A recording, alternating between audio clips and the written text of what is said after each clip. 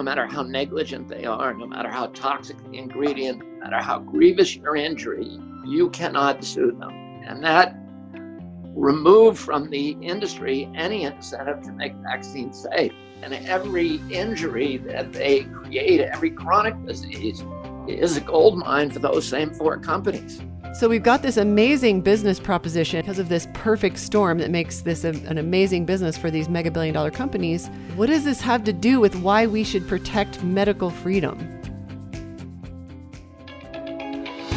Ready to live at the higher vibrations, where peace, love, joy, and good health are the daily standard?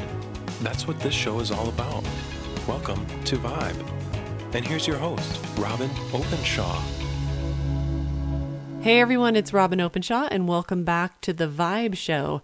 I've been so excited about my interview today with possibly the most well-known interview that I've ever done, or I should say the person I'm interviewing is the most well-known. It's Robert F. Kennedy Jr. of, yes, that Kennedy family. Recently, the Kennedy family came together and issued a letter about their support for the vaccine industry and their dismay over Robert F. Kennedy Jr.'s advocacy for children's safety issues, in particular his stance on vaccines. And I've sort of watched his career as he has taken a stronger stand and made more public statements and joined together with other people. He's the founder of the Children's Health Defense. He's chairman of the board. He's chief legal counsel. He's an attorney by background. And the mission of Children's Health Defense is something I think we can all get behind. It's to end the epidemic of children's chronic health conditions by working aggressively, and he certainly does that, to eliminate harmful exposures, hold those responsible accountable, and establish safeguards.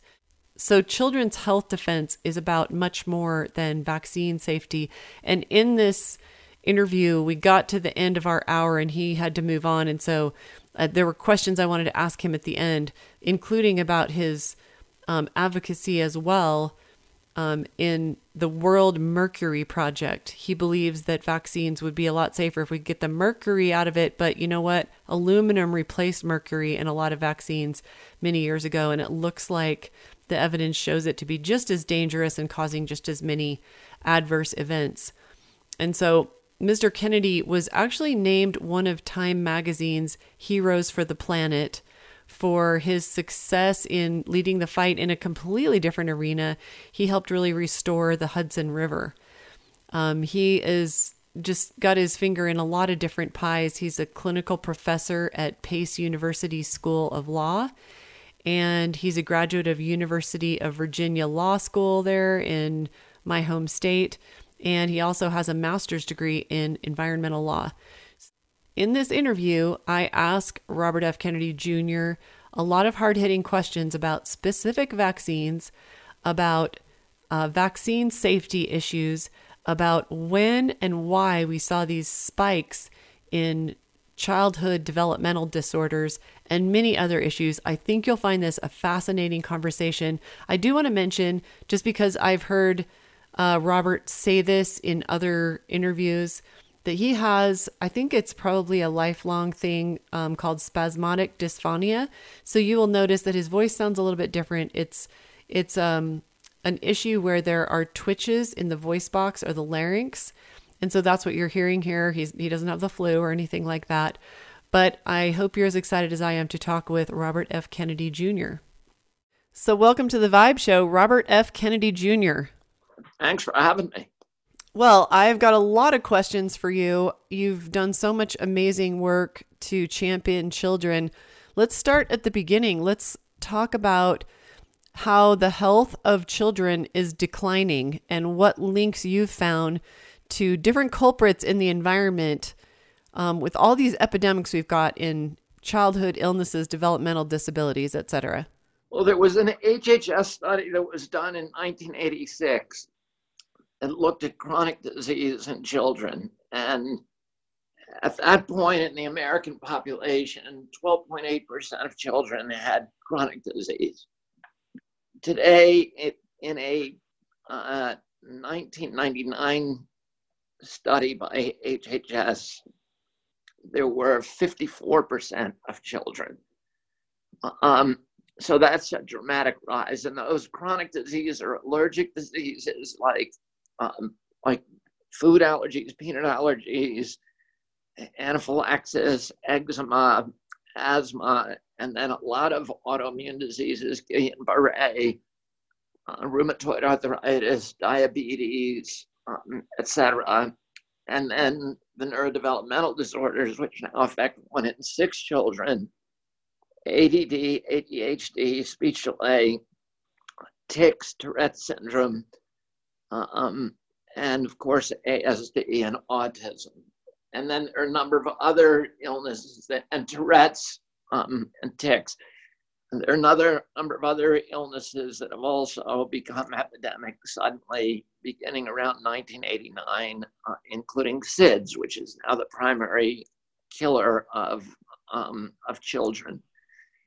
And if you take a list, look at all of those diseases, and collectively there's probably 150 of them. Every one of them, without exception, are listed on the product insert of the 72 vaccine doses now given to our children as side effects of the vaccines or potential side effects, suspected side effects of vaccines. So there are many culprits for what's happening to our children.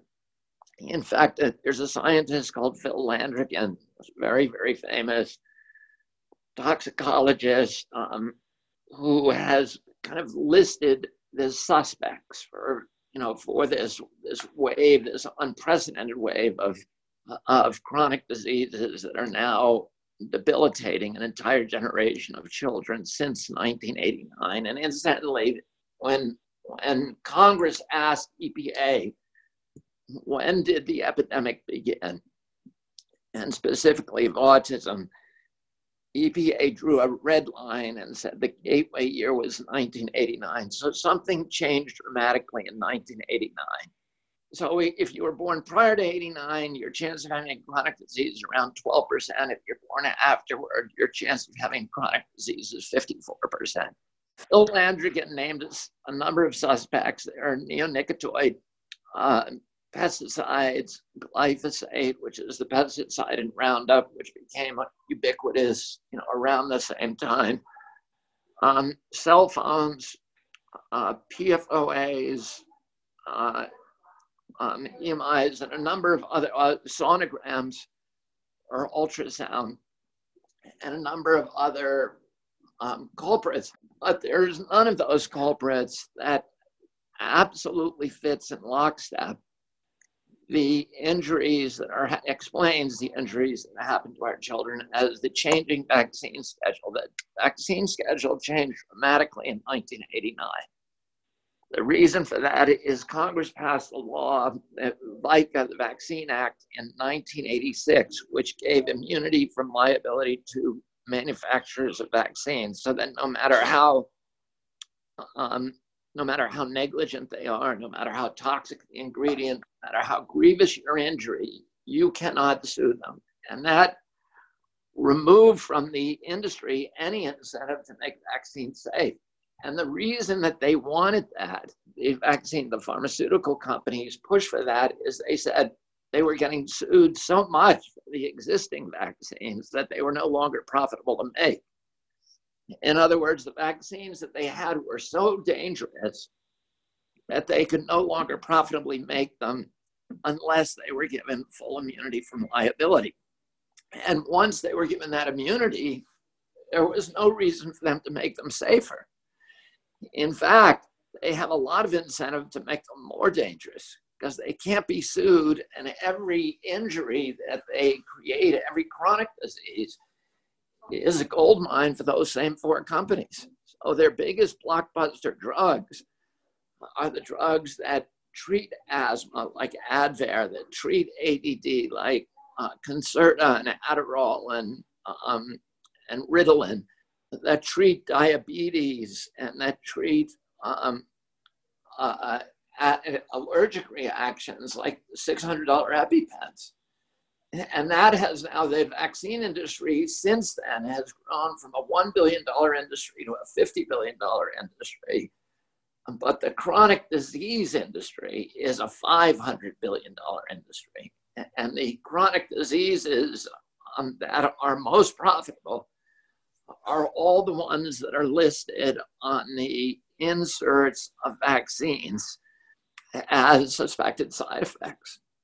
So in 1989, the Congress removed, or 1986, Congress removed liability or gave them protection from liability, complete immunity from liability, and they became hugely profitable because suddenly you had a product where there was no advertising costs and no marketing costs because it's mandated for 78 million children.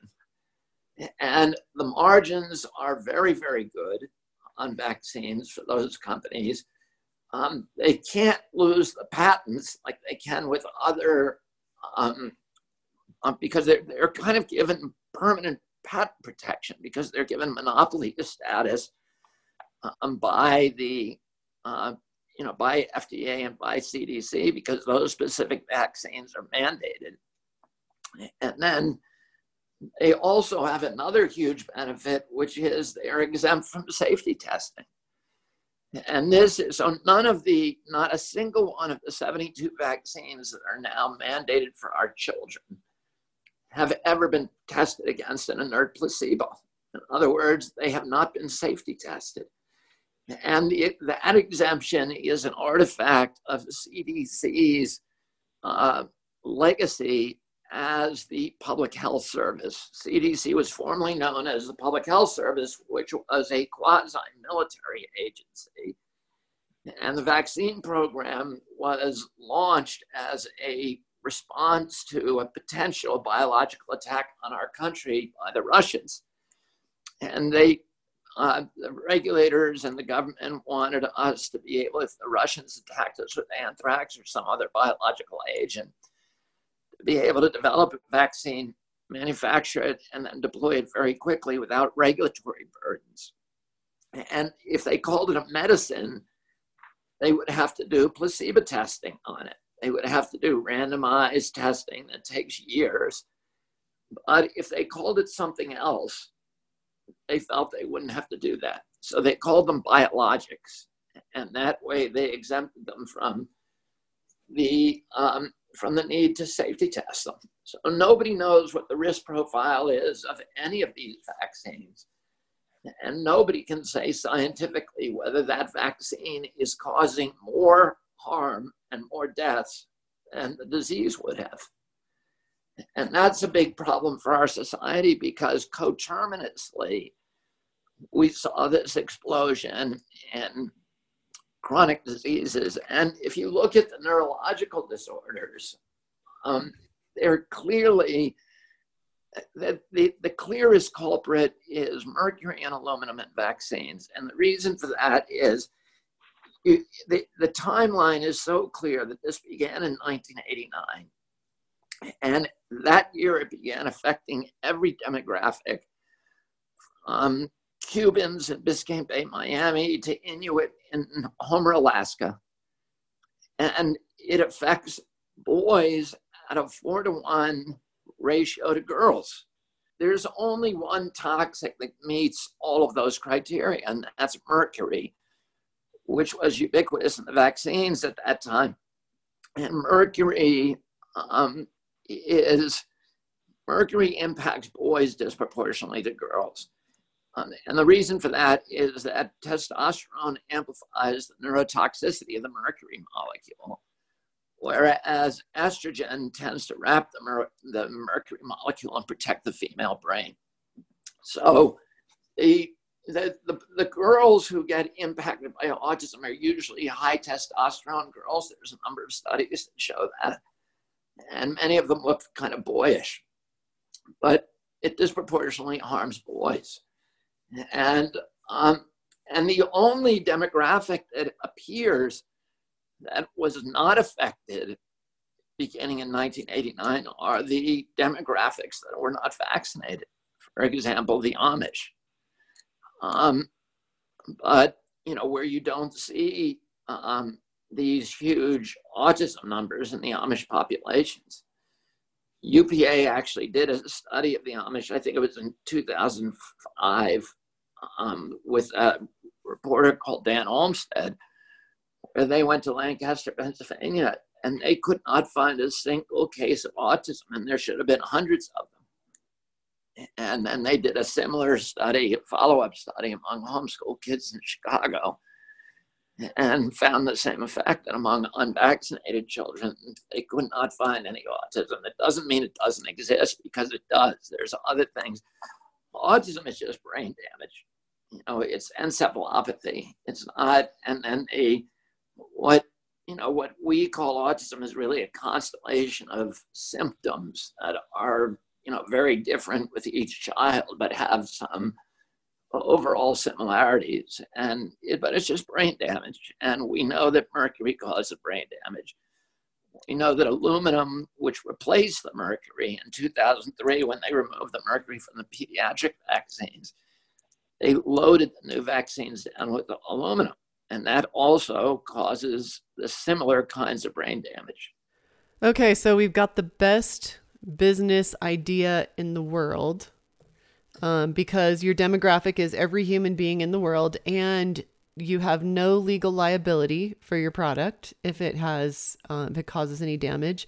And you've got governments all over the world who will even subsidize the sales all over the globe. And you've got an army of hundreds of thousands of doctors who not only will sell the product, but they'll also bully anybody who doesn't buy it. And by the way, the doctors, particularly pediatricians, are making a killing on vaccines, and in a number of different ways, because they'll tell you, well, we don't, the margins on vaccines for us are not very good, but the vaccines provide them is a profit center for them. For one thing, it caused a lot of walk-in traffic.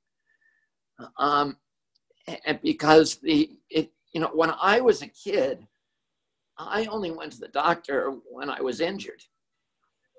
I didn't go for regular wellness visits. And now children come for these regular wellness visits, which creates foot traffic in those offices and revenue for those offices that is steady. I talked to a doctor who was a famous doctor in Minnesota called Pat Zajac. And he has, in his practice, I think he has 50 or 60,000 families. And I said to them, there's only 3 doctors. I said, how do you treat that many patients? And he said to me, because they're never sick. And, they don't have the scheduled visits that you have if you're vaccinating people all the time. The insurance companies, the vaccine companies give kickbacks to the doctors that are laundered through the insurance companies. So they give to the insurance company, they'll give, like Blue Cross Blue Shield or Kaiser, they'll give a volume-based discount based upon the number of vaccines purchased by that insurance company's customers. So, for example, they may sell let's just say the MMR vaccine for $12 a piece for the first 1 million shots, and $6 a piece for the second 1 million. And those numbers are not real, but they're schematic. And so the insurance company now has a big incentive to push a lot of vaccines. So it incentivizes the physicians by saying, and we have the contracts now from Blue Cross Blue Shield with their physicians where they say, we're going to give you a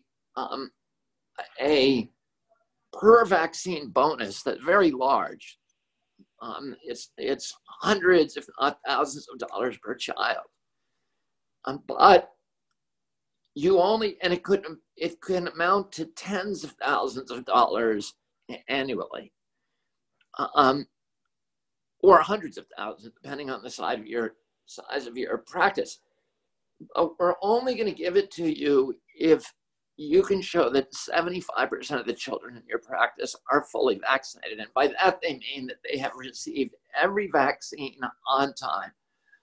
So if any child is even a day late for any of the 72 shots or 72 vaccines, that child is not scored as compliant. That's non-compliant. So the doctors are under tremendous pressure to fully vaccinate every kid in their practice, because if they get under that 75% threshold, they lose the entire bonus. And that bonus is the profit margin for many of these practices. So, and that's why the doctors, people wonder, why is my pediatrician so angry at me? Why is he threatening to throw me out of the practice if I don't vaccinate? Why is he taking this choice away from me? And the reason is that now, this week, there's a video circulating that is a video that was done by the actor Rob Schneider, and it absolutely is brilliant. And he did a video of phone calls to 872 doctors, pediatricians' offices in the state of California. And he pretended to be the parent of a child who is unvaccinated. And he asked the pediatrician, can I join your practice? And every single one of the 872 he called said, no, we will not take unvaccinated children in our practice. Oh. And the reason for that is because the insurance companies and the pharmaceutical companies have rigged the system of kickbacks so that the amount of money that flows to the pediatricians, if they can force their practice to comply, is enormous, and the losses that they suffer if they fail to get their clients to comply is also enormous. It's devastating to the practice. Going back to Pat Zajac, I believe he's the pediatrician who's also an MBA and has a PhD in special ed, and also a pediatrician medical doctor and a father of 8. And he's really out there publicly. I'm just bringing this up because Robert mentioned him, that he takes thousands and thousands of more kids into his practice. He is a self-confessed former vaccine bully who started really diving into, he says he spends at least an hour a day studying vaccine issues, and he has come to a different conclusion. So I believe his patients are not vaccinated. And that's why I just want to go back and touch on that, because the reason he can take thousands more is that they're not, he can take thousands more because they're not sick because they didn't get vaccinated. He is the pediatrician who's out there saying, listen, I've been in practice for decades, and my sickest patients are the ones who are fully vaccinated. My sometimes sick patients are the ones who are partially vaccinated, and my healthy patients are the ones who didn't get vaccinated at all. And then I'm going to go find that Rob Schneider video. That's super interesting. I want to mention that over 20 years ago, I was kicked out of a pediatrics practice. Let's see, my child is now 22. So 21 years ago, I got kicked out of a pediatrics practice because I was there for an ear infection. And the pediatrician said, is she fully vaccinated? And I said, no. And she said, that she just like froze. And she said, why not? And I said, just by my choice. And she said, then you're not welcome here. Get out. And so I asked why, and they said it was because, and it's become very clear to me that you're right, because I've actually asked pediatricians, why they kick people out of their practice. And I have learned that they're not profitable if you get only one vaccine. You're only vaccinated against one disease per office visit. Their overhead makes that an unprofitable visit. 85% of the revenues that come into a pediatrics practice apparently goes to overhead. And so they really have to increase their revenues. They got to get 3 shots in your kid, or 3 diseases. And so, but I do want to mention that and of course this is 21 years ago, and I don't know if she would still do this, but the pediatrician I then went to, I called them up and I said, I have unvaccinated children. Will you take my 4 children as patients? And a female pediatrician, her name is Melissa Kendall in Orem, Utah, at Utah Valley Pediatrics. She did take my child. And I said, will you allow my children into the practice? And she said, yes, vaccines are controversial. I understand And she treated my children. I mean, they were never seen for anything. I mean, I think we got some warts burned off and we got scout physicals. But I want to go back to another question that we were talking about a minute ago. So we've got this amazing business proposition where they're just unfettered and they can't get sued, and every single human being in the world is a potential customer of their product. So these 4 pharmaceutical companies, more are coming. I'd love for you to comment on how many and what this has to do with. And this is you lawyers would call this. I can't remember the word, but like, I think leading the witness or something like that. But if we have a lot more vaccines in development because of this perfect storm that makes this an amazing business for these mega billion-dollar companies, what does this have to do with why we should protect medical freedom? It's a big question I'm asking. Well, I mean, it's almost irrelevant that there's more in production. There's about, according to FDA, they now have 273 new ones in the pipeline, but the ones that they're giving us already are already too much, and many of them are clearly causing more harm than good.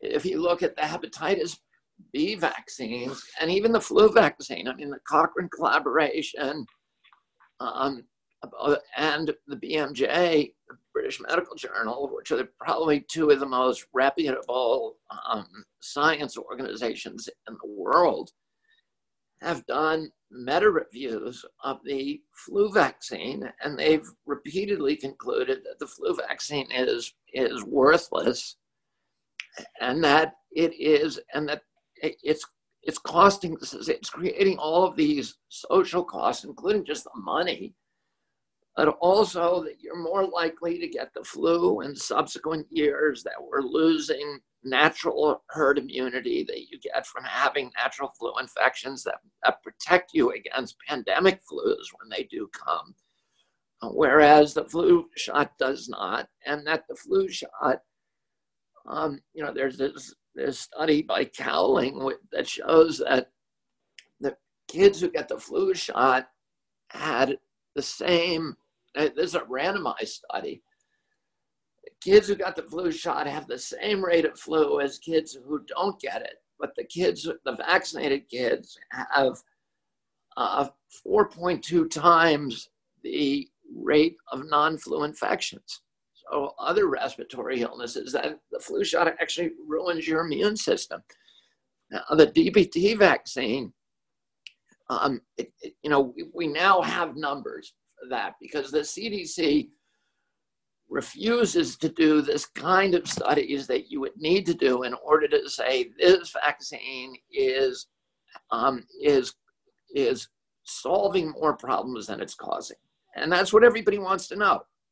People would vaccinate if they believe that the vaccination was making them healthier. And that's what we need to know. But you don't know that unless you do a vaccinated versus unvaccinated study, which is also known as a placebo study. But you can do them retrospectively if you have a good database. You can look in the past and you can look at people who got the flu shot and compare them to similarly situated groups that didn't. And then you can look at outcomes, and you can do that for any vaccine. The problem is that the database that would be most valuable for doing those studies is called the Vaccine Safety Data Link. And it is the database and vaccine records and health records for millions and millions of Americans that have been archived by the HMOs, the 10 biggest HMOs. CDC controls that database. Congress funded it and ordered them to archive it in order to make vaccines safer. But the CDC does the opposite. It won't let anybody in there who's independent. And CDC did its own study of that database and kept it secret in 1999. And that study found that children who were vaccinated with the hepatitis B vaccine within the first 90 days had an 1,100% greater chance of getting an autism diagnosis than kids who did not receive that vaccine. And when they saw that, they they hid the database. They gave it to a private company so it wouldn't be susceptible to freedom of information requests. And they've kept it off limit to scientists ever since. But so you could do it on that, but the CDC has blocked everybody from doing that kind of study. And if you try to do one in this country, you're blackballed, your funding disappears, you can't get it published. However, a group of scientists from Scandinavia were able to do one on the DBT vaccine in 2017. The diphtheria, tetanus, and pertussis vaccine is the most popular vaccine in the world. It's the most important vaccine because it's the vaccine that the World Health Organization measures national compliance with vaccination by the number of children who are given that vaccine in your country. So in developing countries in Asia, Africa, and Latin America, virtually every kid gets this vaccine. Nobody had ever done a safety study on it. And Peter Aabe, who is the world's greatest authority on African vaccine program, he's the winner of the highest honor in Scandinavia given to research scientists, and he has impeccable credentials.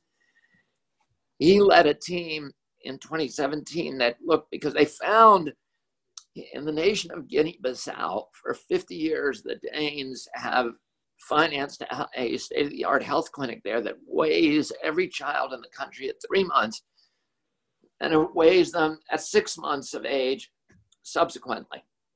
And in 1980, they began giving children on that 3-month visit a DPT vaccine, but they would only give them the vaccine if they were fully 90 days old. If they were 89 days old, they would wait and give it on the 6-month visit.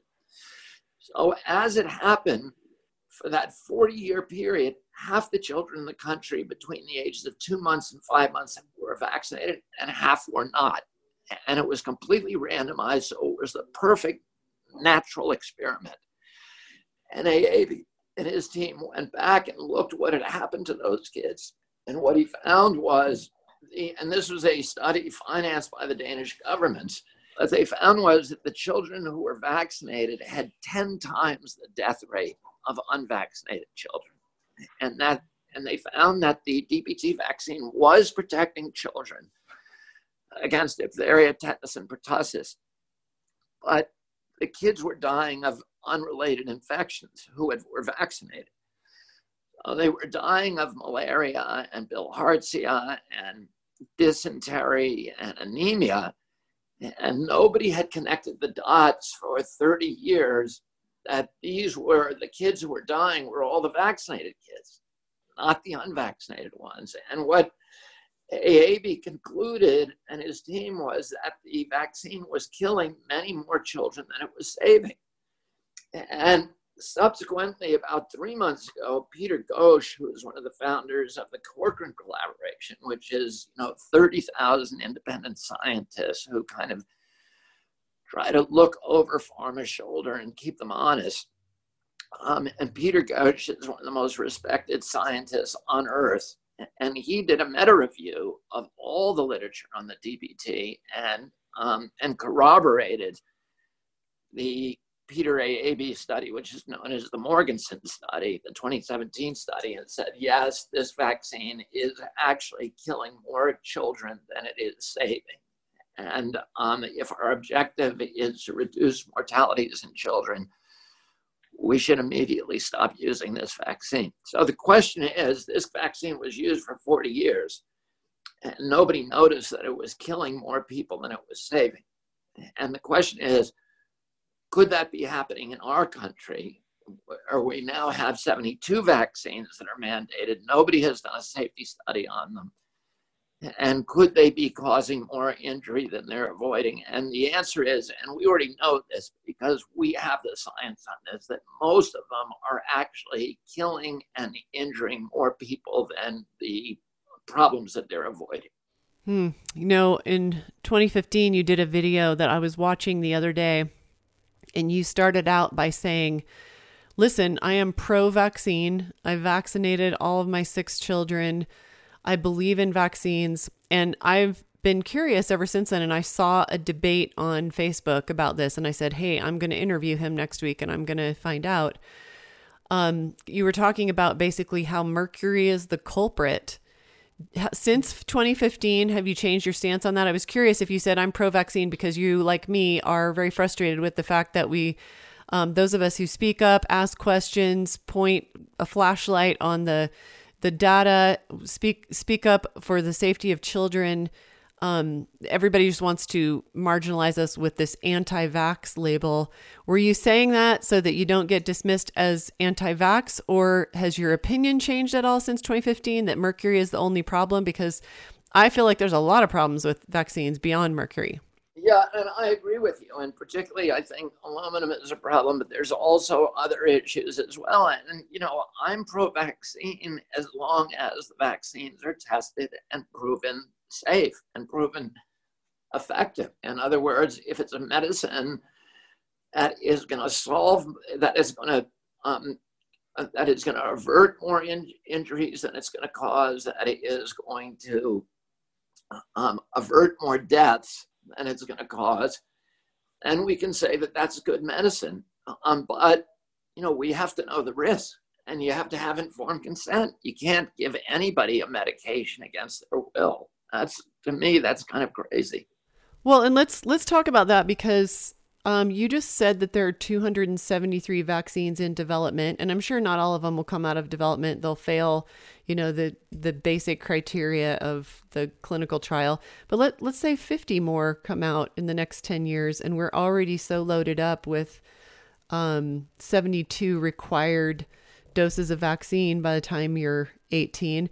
What do you have to say about, I believe 30 states looked at medical freedom bills, and some states lost their right. People in the state of California, Washington, New York lost many of their medical freedoms. If we have many, many more vaccines coming out, we already have 1 in 6 children, like you said, who have developmental disorder. 54% of children, like you said, have a diagnosed disease. These are children. We haven't even made it to adulthood yet. And if there are really clear links between these spikes in disease rates or these increasing disease rates and vaccines, then how important is it that we retain medical freedom for religious exemptions and medical exemptions? I believe some states have lost the right completely to almost all exemptions of any kind, even kids who, in some states, who have been previously vaccine injured. I know that Children's Health Defense is involved in some legal actions. Talk a little bit about what it means that we have all of these additional vaccines coming down the pipeline potentially, and we might lose our medical freedom. To me, that's almost an irrelevancy, because we already have 72 vaccines that are untested. I don't think that it's fair to give people anything against their will, and particularly a zero liability product that has not been safety tested, where the efficacy testing is dubious, and you're going to force a human being against their will at the threat of losing their constitutional right to a public education. You're going to force them to take that medication. I mean, I don't even know, even if it was one vaccine, I don't see how you can do that. Yeah. I'm also concerned just about, toxic body burden, like more is worse.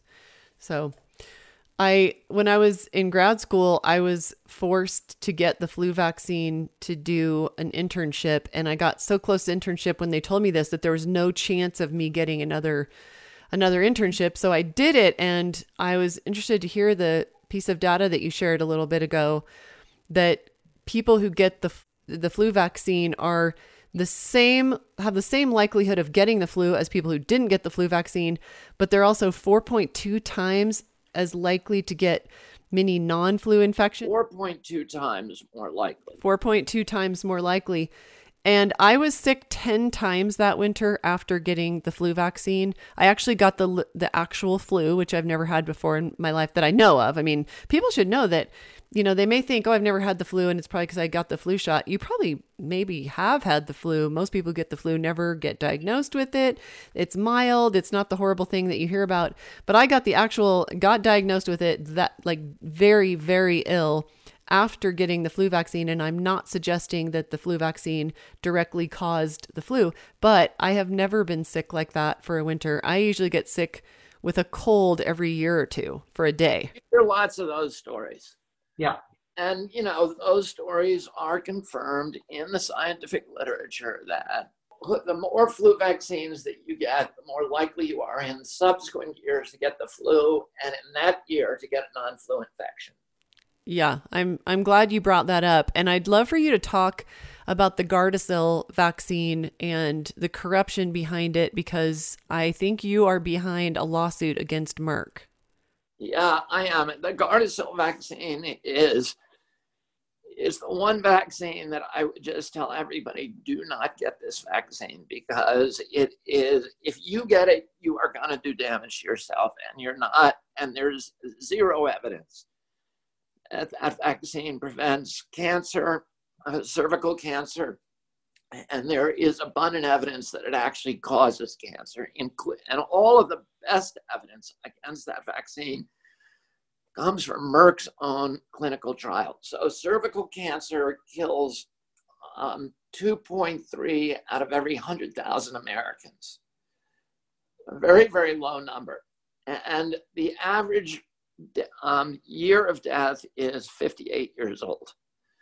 So you're giving a injection to a 9-year-old girl that is supposed to protect them against the disease 50 years later. And of course, if it doesn't, they have no recourse against Merck. Merck, the guys at Merck who are, saying, oh, don't worry, if you take this, you won't get cervical cancer, are going to be long gone by then. So it's the perfect scam. And there's, of course, there's no clinical study that shows that it actually works against cervical cancer. And in fact, their own studies show that if you were exposed to the HPV virus prior to getting that vaccine, your chances of getting stage 3 cervical lesions, which does not necessarily mean you're going to get cervical cancer, but it's an indicator, is 46% greater than unvaccinated girls. So for that cohort, there's actually demonstrably raises your chance of getting the cervical cancer. So the question is, how many people have been previously exposed? Well, there are numerous studies that show that prior to age 10, about 30% of the population has HPV. Because it's not sexually transmitted, it's sexually transmitted, but it's transmitted much more casually. So many people get exposures in the birth canal. And then after that, just being handled by doctors and nurses who maybe haven't washed their hands well enough. And daily contact for the rest of their lives. So before age 10, your chance of being exposed is 30%. And then afterwards, it goes up to like 75% for some cohorts. And for those people, which is a majority of the population, it's more, by their own admission, it's more likely to give you cancer than and if you didn't take it at all. So it's a hoax. Not only that, but the death rate, it was killing, the girls, the number of girls that died during the clinical trial was double the number, the background level for death.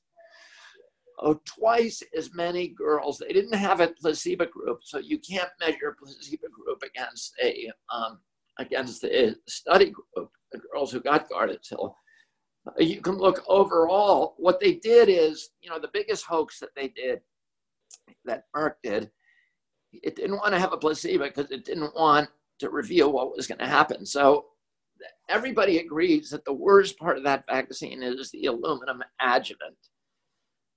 An adjuvant is something, just so people know this, the vaccine is made of an antigen, and the antigen is the viral particle that has been disabled in some way. So it won't give you, it's either dead or disabled. So it won't give you the full disease, but it will get your body to develop an immune reaction for the next time it spots that virus. That's the antigen. But what vaccinologists found very early on is that the antigen, particularly in a dead virus vaccine like Gardasil, the antigen alone does not provide you with immunity of a long enough duration or that's robust enough to prevent the disease. And particularly with vaccines like Gardasil, where you're giving it to them at age 9 and it's supposed to be protecting them 50 years later, you need a really durable antibody response. And vaccinologists found out very early on that a way to do that is to add something horrendously toxic to the vaccine, because your body associates the antigen with that toxic chemical. So vaccinologists started adding mercury to vaccines, which is the most neurotoxic element in the universe that is not radioactive, and aluminum and squalene and stuff that is really, really bad. And vaccinologists are not toxicologists. The two disciplines tend to hate each other.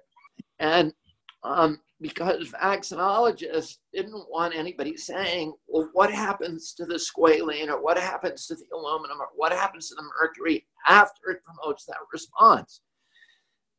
The vaccinologist gets his license from the response. He doesn't care what's going to happen to the mercury afterward.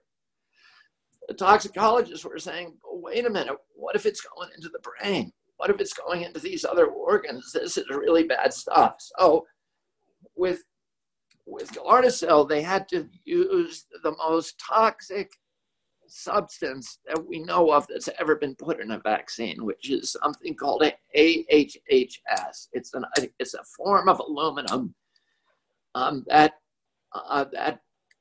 immediately crosses the blood-brain barrier and lodges in your brain. And it may stay there. The studies show that it stays there. It indicates that it may stay there for decades, causing inflammation. But it is so toxic that it promotes a very, very durable antibody response. And so, but everybody believes the reason that all these girls are getting so horrendously sick and dying from Gardasil is because of the aluminum adjuvant. So when they did the studies, instead of giving half the girls the vaccine, 20,000 girls the vaccine, and the other 20,000 girls a saline solution that looks like the vaccine, which is what you're supposed to do, they gave 10,000 girls the vaccine and 10,000 girls the pure adjuvant. So just a pure shot of neurotoxin. And then they looked what happened. And of course, in the study group, 9 of the girls died, but in the aluminum group, 9 died. So they said, okay, we're okay, because it's the same. How is that ethical at all? It's not ethical, of course. And then in the study group, 2.3% of the girls got autoimmune disease within 6 months. And but they said, hey, that's okay, because in the aluminum group, 2.3% got autoimmune disease within 6 months. And so and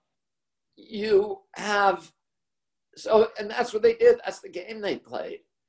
And so your chance, if you buy that Gardasil vaccine, your chance of getting an autoimmune disease within 6 months is 1,000 times your chance of dying of cervical cancer. It's 1 out of 40. 1 in 40 girls are going to get some autoimmune injury from the vaccine. And this is what their own studies show. Anybody can look this up. You just go to vaccine insert and then look at table 9, and it will show you if your doctor tries to get you or your daughter to take that vaccine, say to the doctor, wait a minute, look at the vaccine insert, table 9, and then show it to them. It says 2.3% of the girls in the study got autoimmune disease within 6 months. And ask your doctor, is it worth that risk? A 1 in 40 risk. If you give me this vaccine, I have a 1 in 40 risk of getting autoimmune disease. If you don't give me this vaccine, I have a 1 in 43,000 chance of dying of cervical cancer. Is that a good bet? Plus, there are many other effects, the miscarriage rate and the ovarian failure, premature ovarian failure. The fertility injuries to these girls were off the charts. The depression, the suicide rates were off the charts. So now, if you look at 2006, when this vaccine was then given population-wide, we saw beginning that year an immediate and dramatic decline in fertility nationwide among teenage girls. And you can go to CNN and they'll say, it's a mystery. Why is the fertility and fecundity rate dropped precipitously? Is it cell phones? Is it social media? What's happening? Why is nobody having babies? Nobody's asking the real question.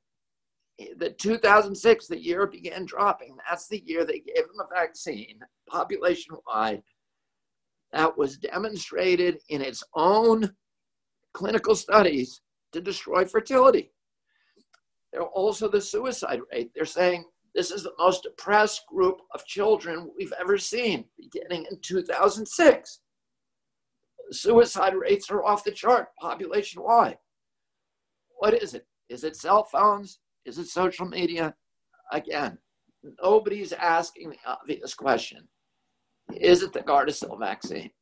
I'm just telling you, if you're tempted to give your kid that Gardasil vaccine, go to Children's Health Defense website and look at my lecture on Gardasil, where I just take their own clinical studies and go through them panel by panel, slide by slide, and show you what happened. And nobody who watches that video would ever give their child that vaccine. It's just poison. It's a hoax. It's dangerous. I know we're getting to the end of this, and I just want to urge people to go to Children's Health Defense, but also follow me on Instagram, because that's where I break a lot of the scientific stories. And, thank you so much for having me on the show. Thank you. Thank you so much for being with us, Robert F. Kennedy Jr. Great. Thank you.